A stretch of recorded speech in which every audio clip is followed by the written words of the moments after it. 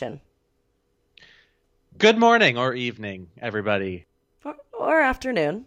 or afternoon for some. I'm sure. Um, Welcome to This Is the Pits. My name is Michael Oberst, and my co-host today is none other than Chelsea Greenwood, and we're talking about the 2007 film "The Assassination of Jesse James" by the coward Robert Ford, Starring Brad Pitt and Casey Affleck. and someone else's. Oh, and so many people who I Sam forgot. Rockwell, Zoe Sam Deschanel. Rockwell, Zoe Deschanel. I mean, I was so pleased to see Sam Rockwell. I fucking Isn't love he Sam such a Rockwell. dreamboat? I love him so much. I remember the first time I fell in love with him was when he was in Charlie's Angels. Oh my God, that's a way back. I know. My first recollection of him was in that Chuck Palahniuk movie Choke. Choke. Yeah. I don't know if I saw that. Um, it was pretty raunchy. It was pretty great stuff. Then he was in that movie Moon, which was so good. Oh, I've been meaning to watch Moon for actually years, and I just It's never feel like I'm in the right mood for it. in the right mood for it. But All All right. Anyway, so this movie, for those who haven't seen or heard of this movie, first of all, not surprised because it had terrible reception and terrible marketing. So it's weird because it actually got reviewed very highly. But theatrically, it did so poorly, and I think it was just because it's boring, and it came out at the same time as No Country for Old Men and There Will Be Blood. Oh my God, I remember that year so well. That It was a movie year. great year for movies, such a good year. Actually, we should look at I'm gonna pull up the Oscars from that year. I think There Will Be Blood is my favorite movie of all time. That's so wild because I think No Country for Old Men might be my favorite. It's between No Country for Old Men and Whiplash and Snatch. Honestly. Whiplash and Snatch. Gosh. Remember Interesting. Snatch? We watched Snatch. I remember Snatch. I'd like to tell you the harrowing tale of how long it took me to watch this movie, okay? Okay, let's hear it. Yeah, yeah. So the movie is 2 hours and 40 minutes long, and I have my job has been super boring for the last month, and then it's gotten very, very busy. So I sit down to watch this movie for the first time on a Wednesday. I'm really excited. I start to watch it around 9 o'clock. I get 40 minutes in, I pass out, which is understandable. That happens to me almost every week. I watch a movie and I just watch it twice. No problem. Second time rolls around, I get the stomach flu. Oh, that's right. And Poor so, Chelsea was violently ill. midway through watching it for the second time, I start puking my guts out and need to stop watching it. So much so that I couldn't even watch it the next day. I was so laid out, so sick. We were supposed to record this. Then I was like, that's fine, whatever. I'll watch it on Tuesday night. I have the whole night. I'm going to get home at 6:30. I'm going to watch the rest of this movie. At this point, I have an hour and 40 minutes left. I watch about 25 minutes, and I get a call from my sister saying, I need to take my daughter to the hospital. Can you please come up and watch? Oh, She's no. bleeding profusely. So now I've had the stomach flu. I've fallen asleep. And I've had to go to the hospital and without watching this movie. So basically, I ended up paying for it 3 times and finally finished it this morning, refusing to. You should have just bought the movie. Yeah, I should have bought the fucking movie. I actually watched it at my boyfriend's house where we pirated it, so I didn't have to pay for it a third time. Oh, my God. Don't say that on... I bleep that paid out. my goddamn dues. I paid for it. No, you didn't. You stole it. No, I rented it 3 times. Hey, FBI agents, just in case you're listening, I do not associate myself. I think I Chelsea paid my Greenwood. dues. I paid so much money for this. I paid $10. That's more than this movie would be maybe $1 in the bargain bin Yeah. at Walmart. Yeah. Not that it's that bad of a movie. It's Yeah, I was just that- gonna that's ask the you. popularity level. Right. What was your overall vibes? Oh, I was bored out of my fucking mind You for this were? whole movie. You Oh my weren't- God, I was so bored. You weren't swayed by the cinematography? Not really. I felt like it was it was so on the nose. I mean, it was Roger Deakins, who's an excellent cinematographer. This movie. So, by the way, now I'm looking at the Oscars for that year, and I just want to point out that No Country for Old Men swept the Oscars. They won Best Picture. Joel and Ethan Coen won Best Director. Daniel Day-Lewis won Best Actor for There Will Be Blood. Yeah, deservedly. Deservedly. And then Best Supporting went to Javier Bardem from No Country. Best Adapted Screenplay is what No Country won. But Casey Affleck was nominated. For Best Supporting? Yeah. He was. Yeah. He was. And I wonder if anything else was it nominated for cinematography? It should have been nominated for cinematography because it was obviously... Yes, it was. It was nominated. Yeah, of course. I mean, this was a cinematographer's movie.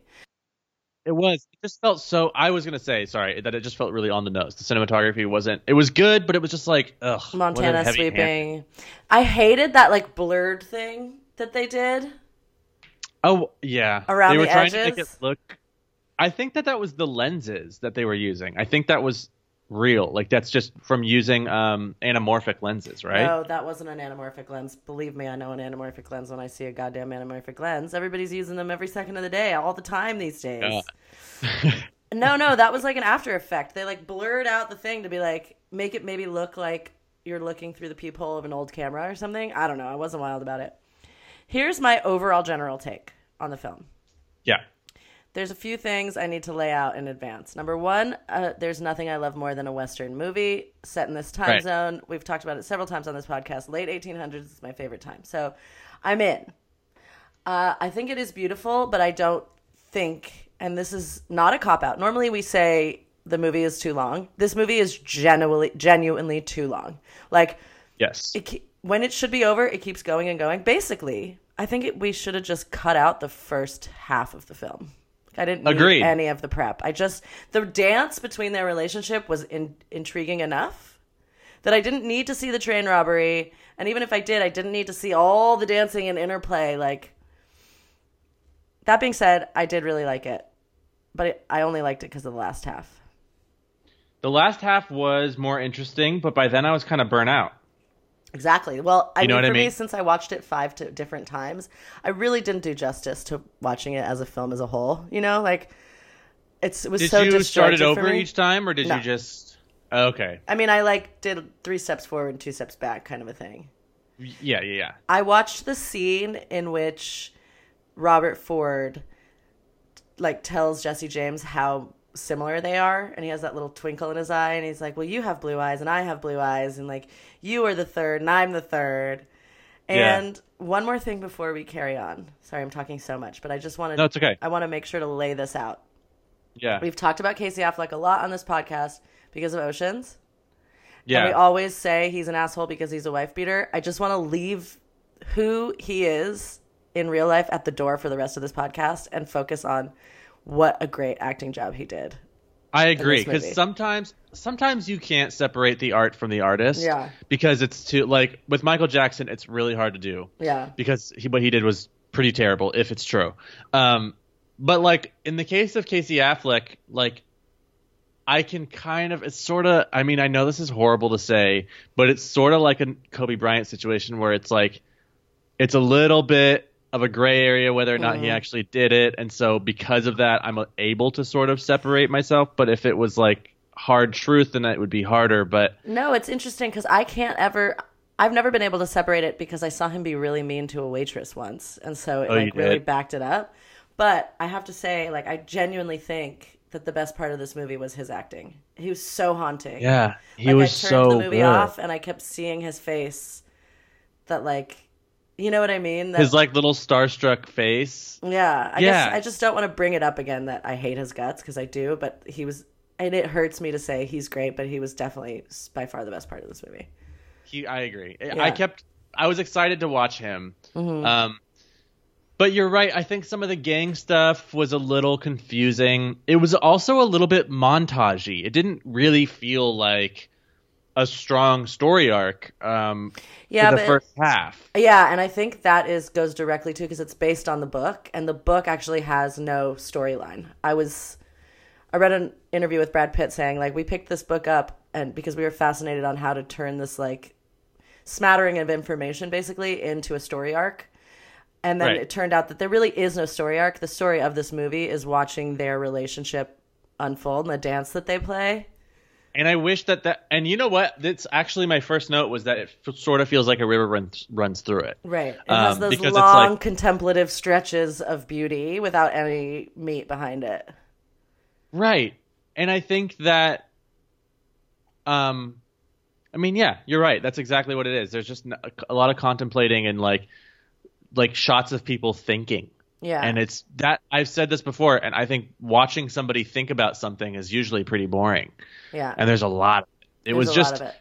It's just so, it was just too long, really. But I do think, I guess in a way though, when by the end of the movie, when you see Robert Ford like parading around. Oh my God, yeah. Like that action is so wonderful. Like that whole good. back end of the movie is so great. And I think that although the first half of the movie was incredibly boring because it was just so slow and contemplative, it sort of pays off in the end because that adds to it in a way where you see Robert Ford doing this and you know how conflicting it is for him because you've seen how it was for him when he was trying to get close to Jesse James. You know what I mean? I think that's true. I think like he was sort of in that agony.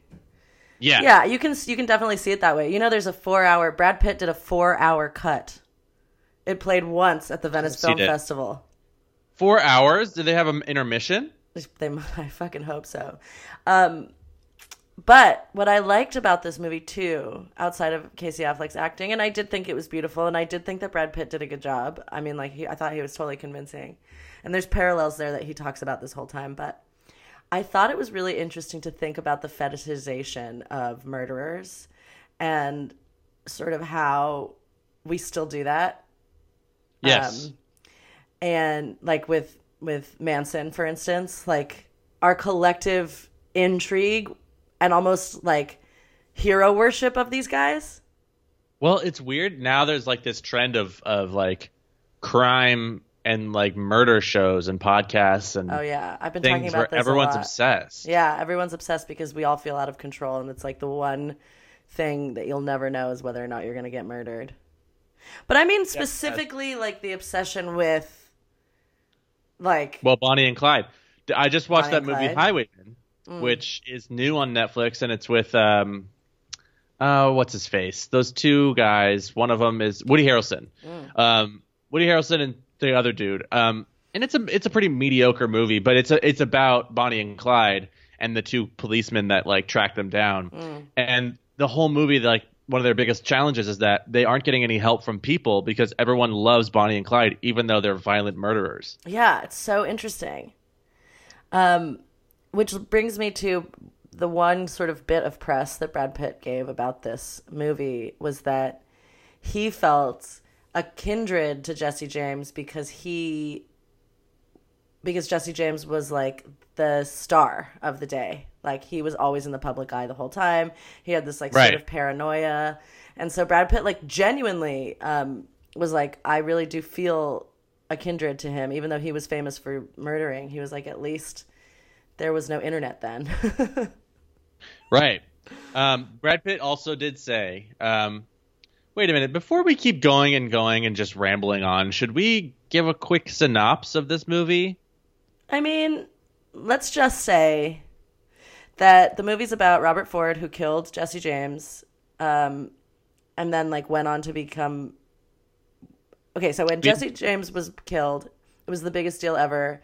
His body was paraded around the country. It was turned into, like, people paid money to get the cards. He was lauded and heralded, and he's, like, become a piece of folklore in this country. Like, he's so famous. Train robber. The bare bones. Did you just smell something? Yeah, I got CBD. And you just smelled it? Yeah, I just opened it for the first time. Gave it a whiff? How's smell? We both know that I can't. Smells like peppermint. Anyway, sorry, that just distracted me. But you were saying, yeah, it was his body was paraded around. Yeah. Point is, Jesse James. The storyline of this is like Jesse James and Frank and Jesse James are like in a gang. They've been robbing for years and years. And Jesse James is so famous at this point that there's even like cartoons about him. And right, and Robert Ford grew up like admiring Jesse James. Yeah. And then he tried to go find Jesse James, join his gang. And then I a little bit am still. I guess I'm a little fuzzy still on the scene where he actually kills him. First of all, I would guess we should say Robert Ford gets in cahoots with the police, and he's like getting paid. All of the gang. So basically, the movie opens with them robbing a train, and ultimately they all kind of end up getting caught and confessing. And the cops are like, you can run free, and we'll give you award money if you kill him, and you know him, so you probably have a chance to kill him. So, but they were all friends with him, and he is this famous guy. So like, ultimately, Jesse James kind of has been paranoid because he's been so famous and people know him for so long. He trusts the Ford brothers, Sam Rockwell and Casey Affleck. Barely, but still he needs these people into cahoots. But we never really know if he actually wants to use them or if he wants to kill them. There's this weird like psychological dance that they do. Ultimately, that was interesting. Ultimately, he reads an article. This is what happens in the end. He reads an article, Jesse James does, at his house that says that Dick Little, had made a deal with the FBI basically. And Jesse James Dick Little is one of his gang members. Yeah. Jesse James is obviously, he was like, that happened 3 weeks ago. So now he knows that the Ford brothers are also in on it because they made a deal with the FBI as well.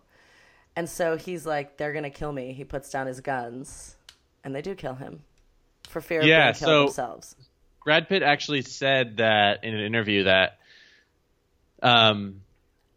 he wasn't sure if that scene was supposed to be like Jesse James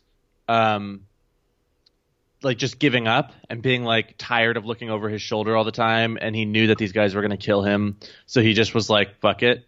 That's how I read it. Well, yeah, I mean, ultimately that's the take he decided to go with. But I guess they shot it a few different ways because they also shot it in a way that could have been like an actual accident where not an accident, but like he actually wasn't thinking about it and set his guns down. Right. Because the way it plays out is very intentional. He like sets his gun down and he pets them and he like stands up and he goes, I'm going to walk to the other side of my room and put my back to you. And it's like all very intentional. And so Robert Ford pulls his gun out and shoots Jesse James. Yeah. Oh, and also it's a good death. I got to say, that was a good death. Great death. Mary Louise Parker fucking killing it with the sorrow. Love Mary Louise Parker. Anyway, and then after that, Robert Ford becomes infamous for killing Jesse James, and he does this stage play where he reenacts the murder of Jesse James over 100 times. Over 100 times on stage, and he does it like play by play. And this is real. This really happened. And he really did that. Robert Ford actually did that. And it's just like, I was talking about it this morning. The car. It's crazy that he did the car and. No, he didn't. Yeah, it's the same guy. No, it's not, Michael. Are you trying Robert to make Ford a joke? And killed Jesse.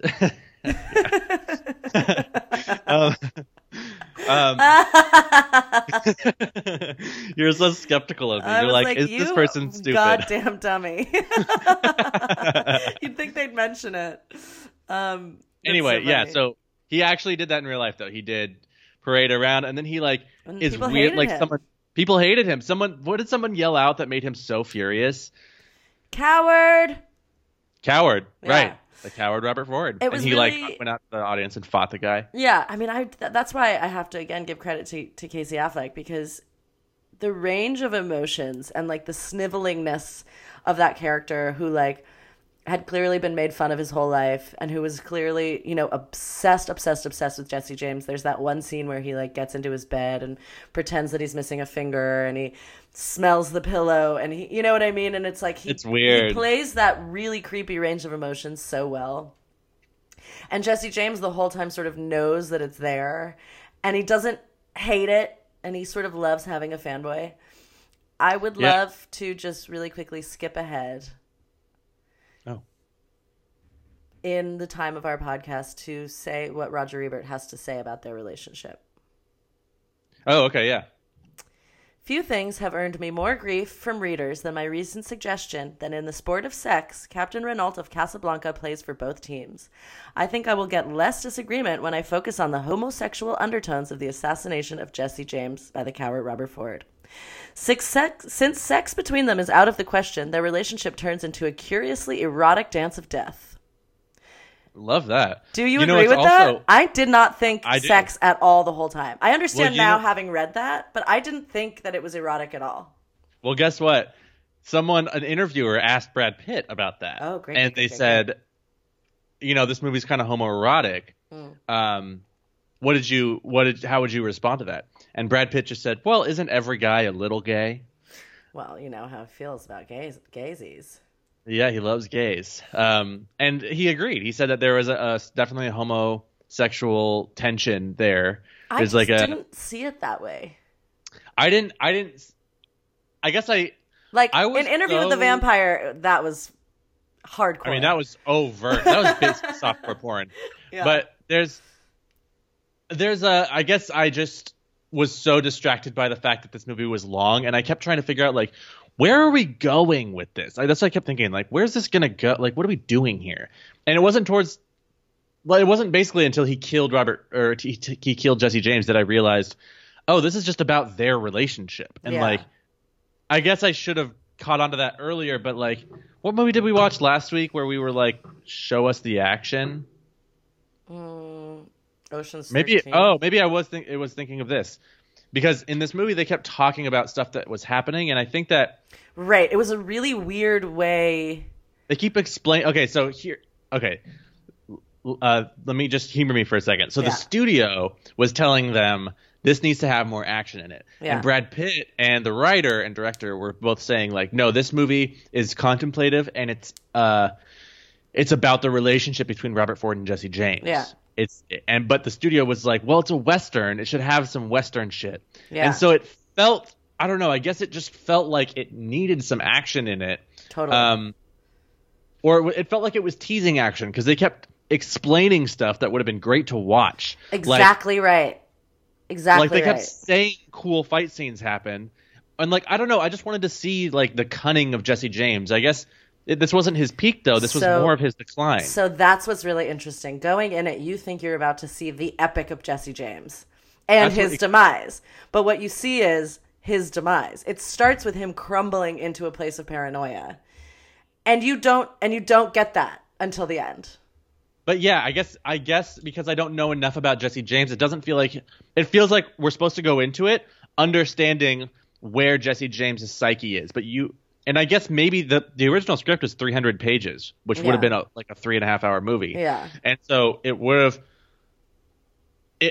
have been maybe have more exposition about Jesse James's notoriety and his cunning and like coolness. Right.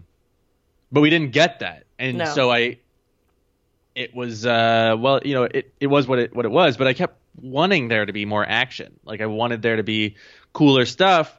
Yeah. Well, I have to say, like, I agree with you. I don't even know if I needed more action. I just could have cut away with a lot of I just would have trimmed a lot of the fat, you know, like, cause you still could have gotten that contemplative, you know, people thinking sort of vibe, and it still would have been effective, you know? But then again, like, I think there is something to be said with the length of it, just to tease out the tension. Like, because you get by the time it's over, I was at least like anxious and stressed out, even after the death, where I was just like, I could feel that, like, we needed that pull. It felt like something was going to happen. Right, we needed also, that needing. How weird was that fight scene where they were like shooting at each other at close range and they were just missing? There was a gunfight with Sam Rockwell. And it was like... Yeah, in the house. That whole storyline could have been either expounded upon confusing. or cut out entirely. This movie was sort of like playing Red Dead Redemption, but only being forced to watch the cutscenes and not able to play any of the fun parts. Right. I think it's also really funny that...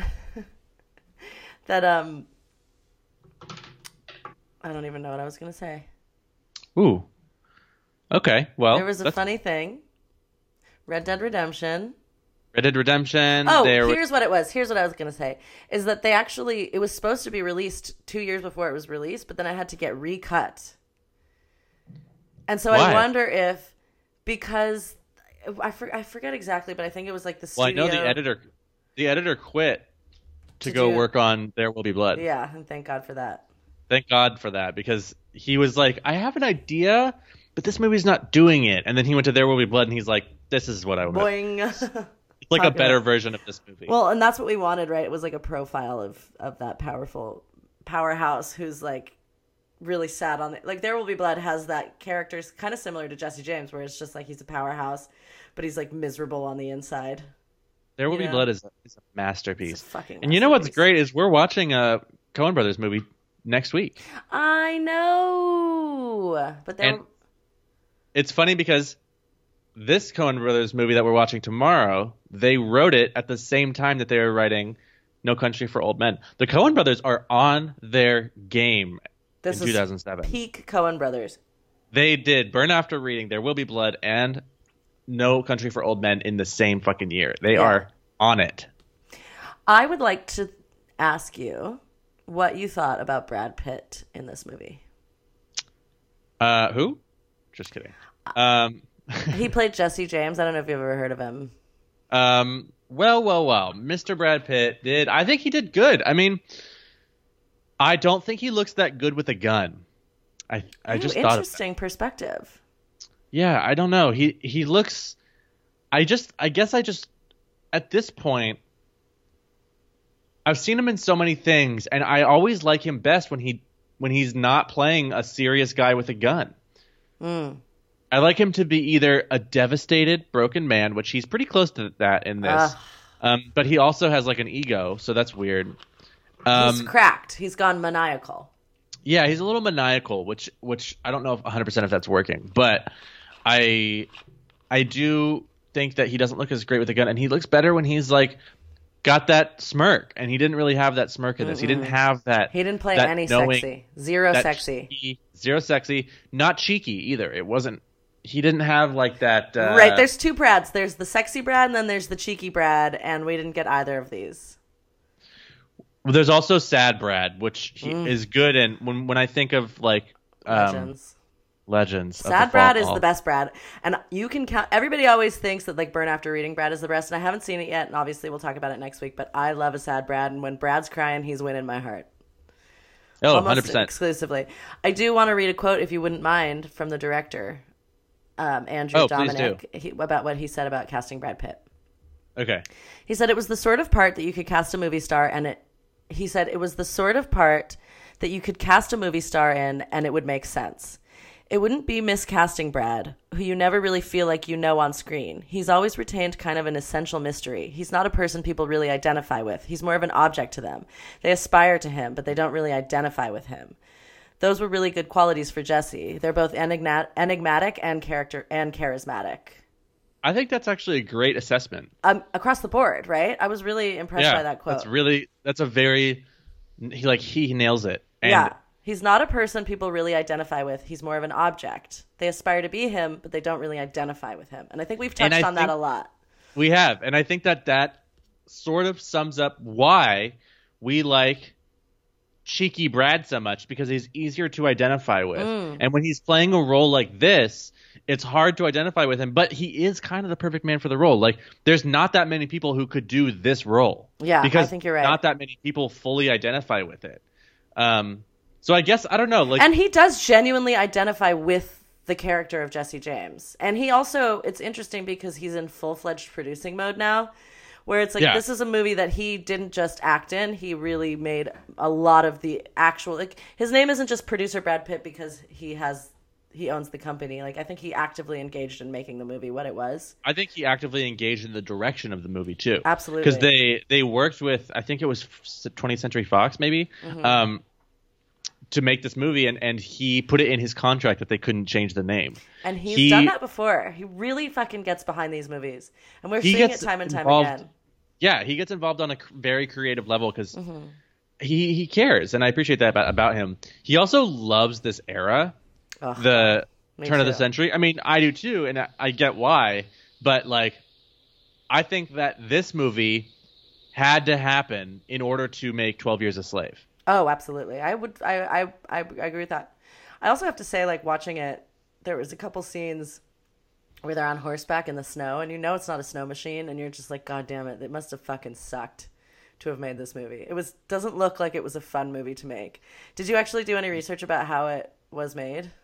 Because I didn't. The production? Yeah. No, not really. Yeah. I didn't really. It wasn't. I know. I did didn't read a dig quote that from. deep. I read a quote from Brad that said it was really tough. Like they shot it in 10 weeks and that it was really shitty. And he was like, and that's why I feel so proud of this movie because I think during the time it was getting made, people in Hollywood were talking about what a shit show it was, and so he kind of passively said like, I'm glad we made a better movie than people expected, basically. Right. Well, it is a good movie. I mean, wait, where are we in time wise? Is it time for numbers or is it Yeah, early? let's do numbers. I say let's go into it. It's not flowing naturally. We're half an hour in. Okay. Well, I just think that so they had a $30 million budget, which is That's what big. about what you would expect. It's big, but it's about what you would expect for to have stars like Brad Pitt, Sam Rockwell, and Casey Affleck. And Casey Affleck, although he plays a young guy, he's a big actor at this time. He had just come off doing the Ocean's movies too. Yeah. He's like a popular guy. And his brother's popular. So Casey Affleck was in his early 30s, and Brad Pitt was in his early 40s. And in the world of the James of this whole saga, he would have been 20, and Brad Pitt would have been 50. No, Brad Pitt was supposed to be 30s. Sorry, late 30s. Like he would have been early 40s. Brad Pitt was like around the time. I think he was 38 when he died. You know what would have been interesting is Shia LaBeouf was going to play Robert Ford. I know. And I think that would have been good because I think in the same way that Brad Pitt is fitting for the role of Jesse James in that there's a lot of similarities between his life, I think Shia LaBeouf has a lot of similarities to Robert Ford where he wants to be taken seriously, first of all. Let me tell you, I knew him in high school. I made out with him one time.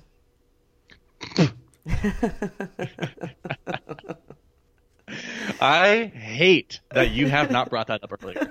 Why are we just now? What episode is this? 30? 29. 29, and we're just now finding out that you made out with Shia LaBeouf. Okay, sorry, you're going to need to tell that whole story. I feel like this isn't the right episode to tell it. Oh, okay. Which episode would be the right one to tell it? So I had just been kicked out of high school. She's a bad girl. She's a real... I had just been kicked out of high school, and I went to this school called the San Fernando Valley Professional School, which was like a continuation school for like Disney kids, basically. And it was around homecoming season. Me and my friend Marcy were like hopping around all these Disney kid parties. And I ran into Shia LaBeouf at 3 homecoming parties in a row. And I had my hair really long and straight. The very first party, he was like, "You look like a witch." And I was like, "Fuck you." He was shooting Holes at the time. Do you remember the movie Holes? Oh, yeah. Oh, I remember Holes. I love that movie. So then I saw him on the second party. He was like, "Oh my God, you're a witch." And I was like, and then he chased me around being like, "You're a witch." You're literally chased me around the party saying, "You're a witch, you're a witch." Then I saw him the third party. And he was Is like, he a second grader? Like, he was like, "Come over here, witch." And then we smoked a little opium, and then we made out. Opium? Who are you? You smoked opium with Shia LaBeouf and then made out with him. That is so fucking funny. Oh my god, I fucking love that. And I hate that. That's very Jesse James. That's very growing up in Los Angeles. Smoke opium. Where did you even get opium? I thought they only had that in like 1930. And what's funny was like it was in a tent. Like I'll never forget. It was like an inside-outside tent, like in the hills of Hollywood, some rich kid's house. Oh my God, and I never heard from him before or since. And he wasn't the Shia that we know and love today. He was much more Shia then. He was, Shia now is a little volatile. He's gone off the rails. Yeah. He could have played Robert Ford, though. He really could have. He was too young, but he could have, like, I could see that crazy, you know? I think, it's just he has such a young face. Like, right now, he could play Robert Ford. He looks haggard as fuck. Maybe 5 years ago he could play Robert Ford. I don't know. I like to think it's that one opium trip he had in high school that really pushed him over the edge. Yeah, maybe. Let's go with that. I really would have liked him to see him do it. I think he would have been great. Anyway. I think he would have been great, but I have to say again that my favorite part of this movie was Casey Affleck, and I wouldn't have it any other way. And I loved him watching him. And you know what it was when I turned off the TV? His face was burned into my brain. It wasn't Brad. It wasn't the cinematography. It was like that sad face of like he knows that people hate him. It's that guilt. You know, it's sort of like the Alexander Hamilton and Aaron Burr situation. You know? Yeah. Anyway. Well, you froze. Okay, so let's see. So I was going to tell you the numbers. Yeah. So like I said, budget was $30 million for this movie, which, like we said, that's about right. It's domestic. Are you ready? It's kind of sad. Its domestic gross was $3.9 million. Oh my God. Yeah. It's amazing that Plan B is still making movies. Yeah, its opening weekend, it made $147,000. What else came out that weekend? Well, it was only open in 5 theaters, but that weekend also came out Resident Evil Extinction and Good Luck Chuck. Both terrible. I mean, like, are you joking? 2007, man. 2007 was a bad time for entertainment across the board. No, it wasn't. Well, we were just talking about how great it was. Oh, you're right. I mean, money wise, maybe not creatively. Money wise, yeah. Well, and then when it finally came out in all theaters, it made $633,000, which is still abysmal. That was like 2 weeks later. And at that time, what was also out was The Heartbreak Kid. Never heard of it. It's like a honeymoon movie, I think, starring Ben Affleck. No, not Ben Affleck. Fuck it, whatever. But like nothing else was out. I don't know why it doesn't make more money. It's super weird. Anyway, its worldwide gross, its international gross was 11 million, so its worldwide was 15.3 million. That's it. It didn't even. Fuck. It barely made half of its money back. Wow. And then its DVD sales were 10.1 million. Wow, God, that's amazing. So it didn't ever make its money back. It's still $5 million in the hole. Holy shit, that's the first time that's ever happened to us in this podcast. I think so. Yeah, I think that's the first time it never ever made its money back. That is so upsetting because maybe Johnny Suede. That's upsetting. Well, speaking of Johnny Suede, the soundtrack was done by Nick Cave. Oh, wow. And do you remember that Nick Cave had that moment in Johnny Suede? Nick Cave played the other cool guy. The guy that Johnny Suede wanted to be. Right. And he was like, hey. Yeah, he's like, hey, dude. And then Nick Cave did this. Okay, I have a couple things to say about the soundtrack. They wrote the score before the movie was made, which which is so weird. I don't like that. I don't like that. It felt it was fine. It worked. It was a very turn of the century score, but it was like, and it worked like with the action, but I don't know. I feel like there's something disingenuous about that. But Nick Cave himself can be seen singing the ballad of Jesse James. He's the guy that's singing on the guitar when Robert Ford turns around and says, "I'm Robert Ford," and he gets kicked out of the bar. Oh, right. That's Nick Cave. So it's funny because How fun. Yeah, and I put that together cameo. myself. Normally that's an IMDb fun fact. You know what I mean? Yeah. Well, you should submit it as an IMDb fun fact. I gotta tell you, people don't take me seriously enough. I have a brain that works like rocket ships in the night. Wow. Yeah. I mean, you constantly prove it to me with sentences like that. Starships are meant to fly. Anyway. Beautiful. Should we do the ratings? I suppose. I guess it's ratings time. I mean, we're 40 minutes in. Why not have a quickie? Yeah, let's do the ratings.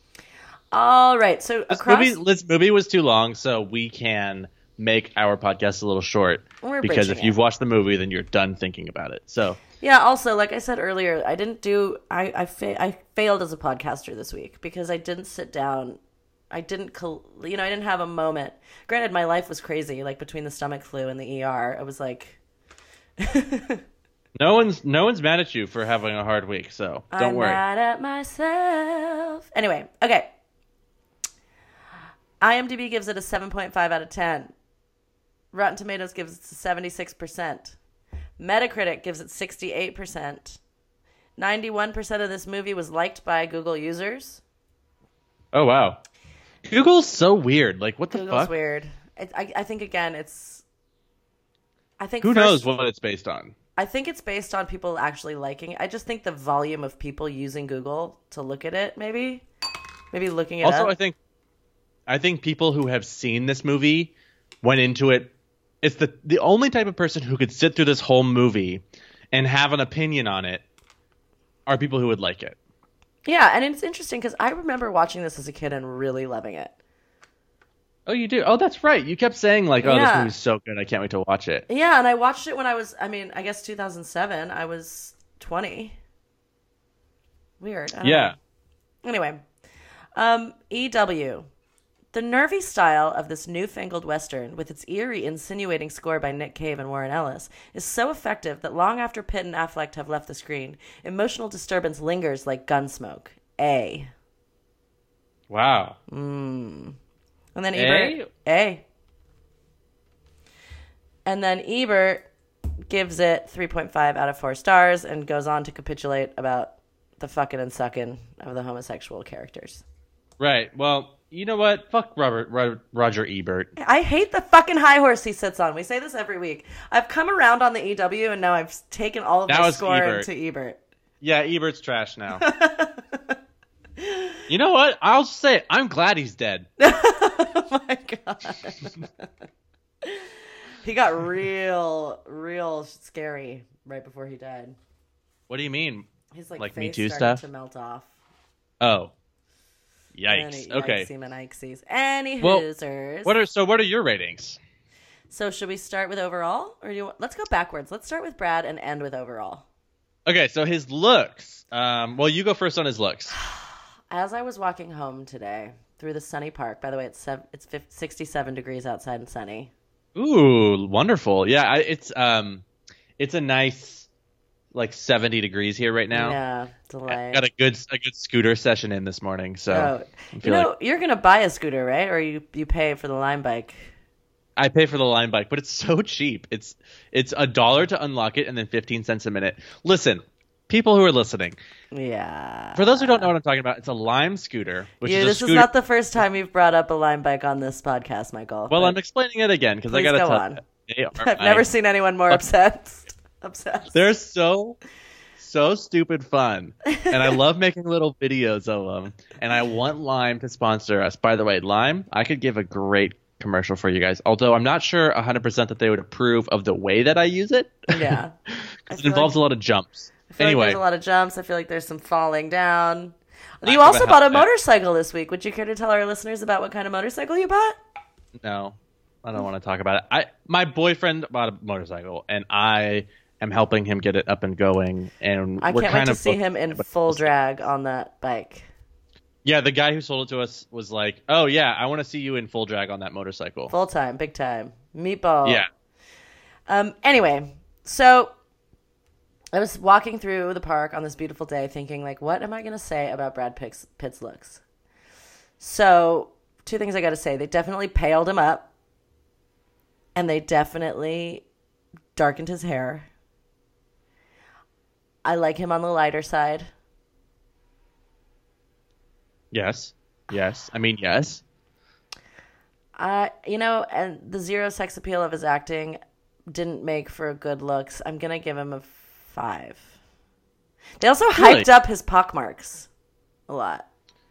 Yeah. It's weird. I don't think of Brad as having, like, acne scars, but he fully does. Yeah. I mean, they really played up into them, and they made him look like... Here's the thing. I'm not talking about his performance. I'm talking about the way he looks and his hair and all that. They made him haggard. They made him weathered. And I wasn't sexually attracted to him. I think they did a good job of weathering him. You know what? They did a good job of weathering him. I'm going to give him a 6. That's my final answer. Okay. Yeah, I'm going to give him like a 5.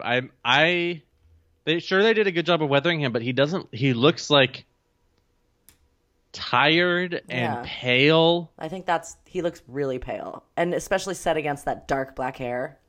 Yeah. And the goatee. I don't like a goatee. No, goatees in can general. goatee fuck themselves. You know what I mean? Goatees can goatee hell. They can goatee hell. That was better, Michael. You win the game.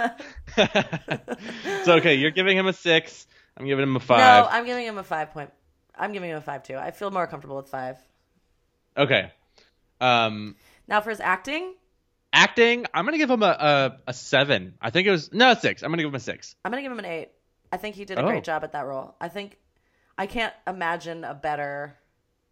I guess I am like halfway. 6.5 for me. Yeah, I'm gonna give him an 8. I think he did good. I didn't ever see Brad Pitt. I saw Jesse James, and I think that I'm also gonna give him a little bit more points for having produced and like taken the movie into consideration. And I feel like I respected him in this role. I wasn't ever like, oh, Brad, which I do often. True. I do often. And that's the thing. We like doing that. You know what I mean? Don't get me wrong. I love doing that. Yeah. The other thing I want to say that I meant to say at the top of the podcast is like within the first 5 minutes, the narrator goes, Jesse James, he like lost a pit of his finger and he has a terrible blinking disorder. He blinks more than most people. Brad Pitt did not blink one time. You do not see him blink one time. It's like, why even state that fact if you're not going to enunciate it? It actually pissed me off the whole time. So much of that narration was just like, why are you telling me this stuff? Yeah. I sort of didn't really need a lot of the narration because I was confused anyway. I think you're going back to the point you said earlier. I think you're right. Like they put that in there to try to give it more action that it didn't have. It seemed like an afterthought. Also, the voice didn't sound of that time. So the narration in general, yeah. I think I wrote a note about it. I think I said, I'm not wild about this narrator. No, and we haven't had a movie that's narrated in a while. No, in the first like 6 episodes of this podcast, we talked about narration a lot. Yeah. And then overall, I'm going to give this movie a 6. Okay. You want to explain yourself? Yeah, I guess I just no, I'm going to give it a 5.5 because I didn't really love this movie. Yeah. I was bored. It was too long. I was bored. It felt sort of a little convoluted. Like they were trying to play out too many storylines. They were trying to play out a bunch of storylines that each needed a lot of time to develop, but they didn't flesh out a couple of the storylines enough, and I wish they had just focused on one aspect of it and, made some of the other B stories a little smaller so that they could actually finish. Yeah. And the weird narration thing, like the story was honestly confusing because I was searching so hard for a clear narrative and like a clear plot. Totally. That I was sort of missing the actual plot, which was the relationship between Jesse James and Robert Ford. Yeah. So if they had just simplified the plot so that I could focus on the relationship between Jesse James and Robert Ford, I feel like the narration was intended to simplify and be used as a glue, but it didn't work. Yeah. I was confused.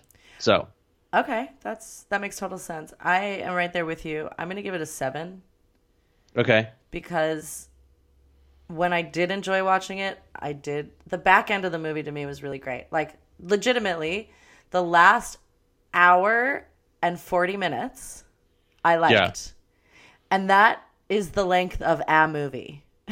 You know what I mean? I know, right. So, like, the movie that I liked within the movie that I watched gets a 7. But You know what I like that you don't really see this anymore? Because TV is so good now. Mm-hmm. But like back in the day, do you remember occasionally a movie would have a movie that has a plot line and then it would end before a bigger plot actually has time to finish, and then a sequel would come out where it's actually just a continuation of the story that has new challenges, but it's also a continuation of the story. It's not like a movie that they test out. If the movie does well, then they decide to make a sequel. It's like a movie where a sequel is planned. Yeah. As built in part of the movie. Like this movie, they could have just made 2 things where disagree. You don't think so? I think they could have made one movie where it's the height of Jesse James and then Robert Ford comes in it. Well, sure. You could make 2 separate movies. where they introduce Robert Ford in the last half of the first movie, and then we see it happen in the second movie. But I think that negates the point of this movie, which was to illustrate the very nature of their relationship. And the movie is called The Assassination of Jesse James. It's not called The Rise and Fall of Jesse James. You know what I mean? Like, how cool would a trilogy have been? Now I'm getting so crazy, but like Well, if they made a trilogy about the rise and fall of Jesse James, and a truncated version of this movie was the last installment, that would be great. Oh, fuck yeah. I'd love that. But that's not what happened, Michael. We No, can't it's not. live in a fantasy land, Michael. Yeah, I constantly do live in a fantasy. I know, land. me I live in too. LA. The world is scary, and so we got to make our own worlds. Anyway, I know. I think thus concludes The Assassination of Jesse James by the coward Robert Ford. And I have to say, Thank I God. loved that they didn't cut down the title. I actually really liked that it was that I long. like the title. I think it's a great title. Yeah, I love a long tie. Me too. Next week we are going to do Burn After Reading, which I'm very excited about. I've never seen it. Every time I tell people I'm about to watch Burn After Reading, they go, "That's by far Brad Pitt's best role, and it's a great movie, and I'm really happy for you." So I can't wait. It is. And we're going to have a guest again, and it's going to be the Silver Lake icon Tony Soto, who is one of my favorite people. He's so funny and so fun, and he has a bunch of podcasts, and he's, I think, a great person. Also, gays love this movie. I don't really know why. I think it's because everyone is just fun and stupid in it, and it's like the whole movie is about misinterpolation. Wait, and are I you love telling me that Tony Soto's gay? Yeah. Is that going to be a problem for you? I'm not wild about the I'm gay. sorry, Chelsea. Do you need to voice something? I'm just kidding. All right. Love you all so much. Thank you for listening, if you got it this far. If you got this far, thank you. And Tune in next week. if you got this far, then you probably already do follow our socials. But if you don't, follow our socials. We have This Is the Pits Pod on Instagram and at The Pits Pod on Twitter. And what's our email address again? This is the Pits Pod at gmail.com. But who the fuck emails anymore? Somebody email. But if I get an email within 3 days of this podcast coming out, I will pay the emailer $100 for the first person that emails. What? Why would you say that? But I mean, It's okay. a test to see if anybody gets this far. Mom and Dad excluded from this competition. Guess what, everybody? Chelsea's rich, and she wants you to know it. Bye. Bye.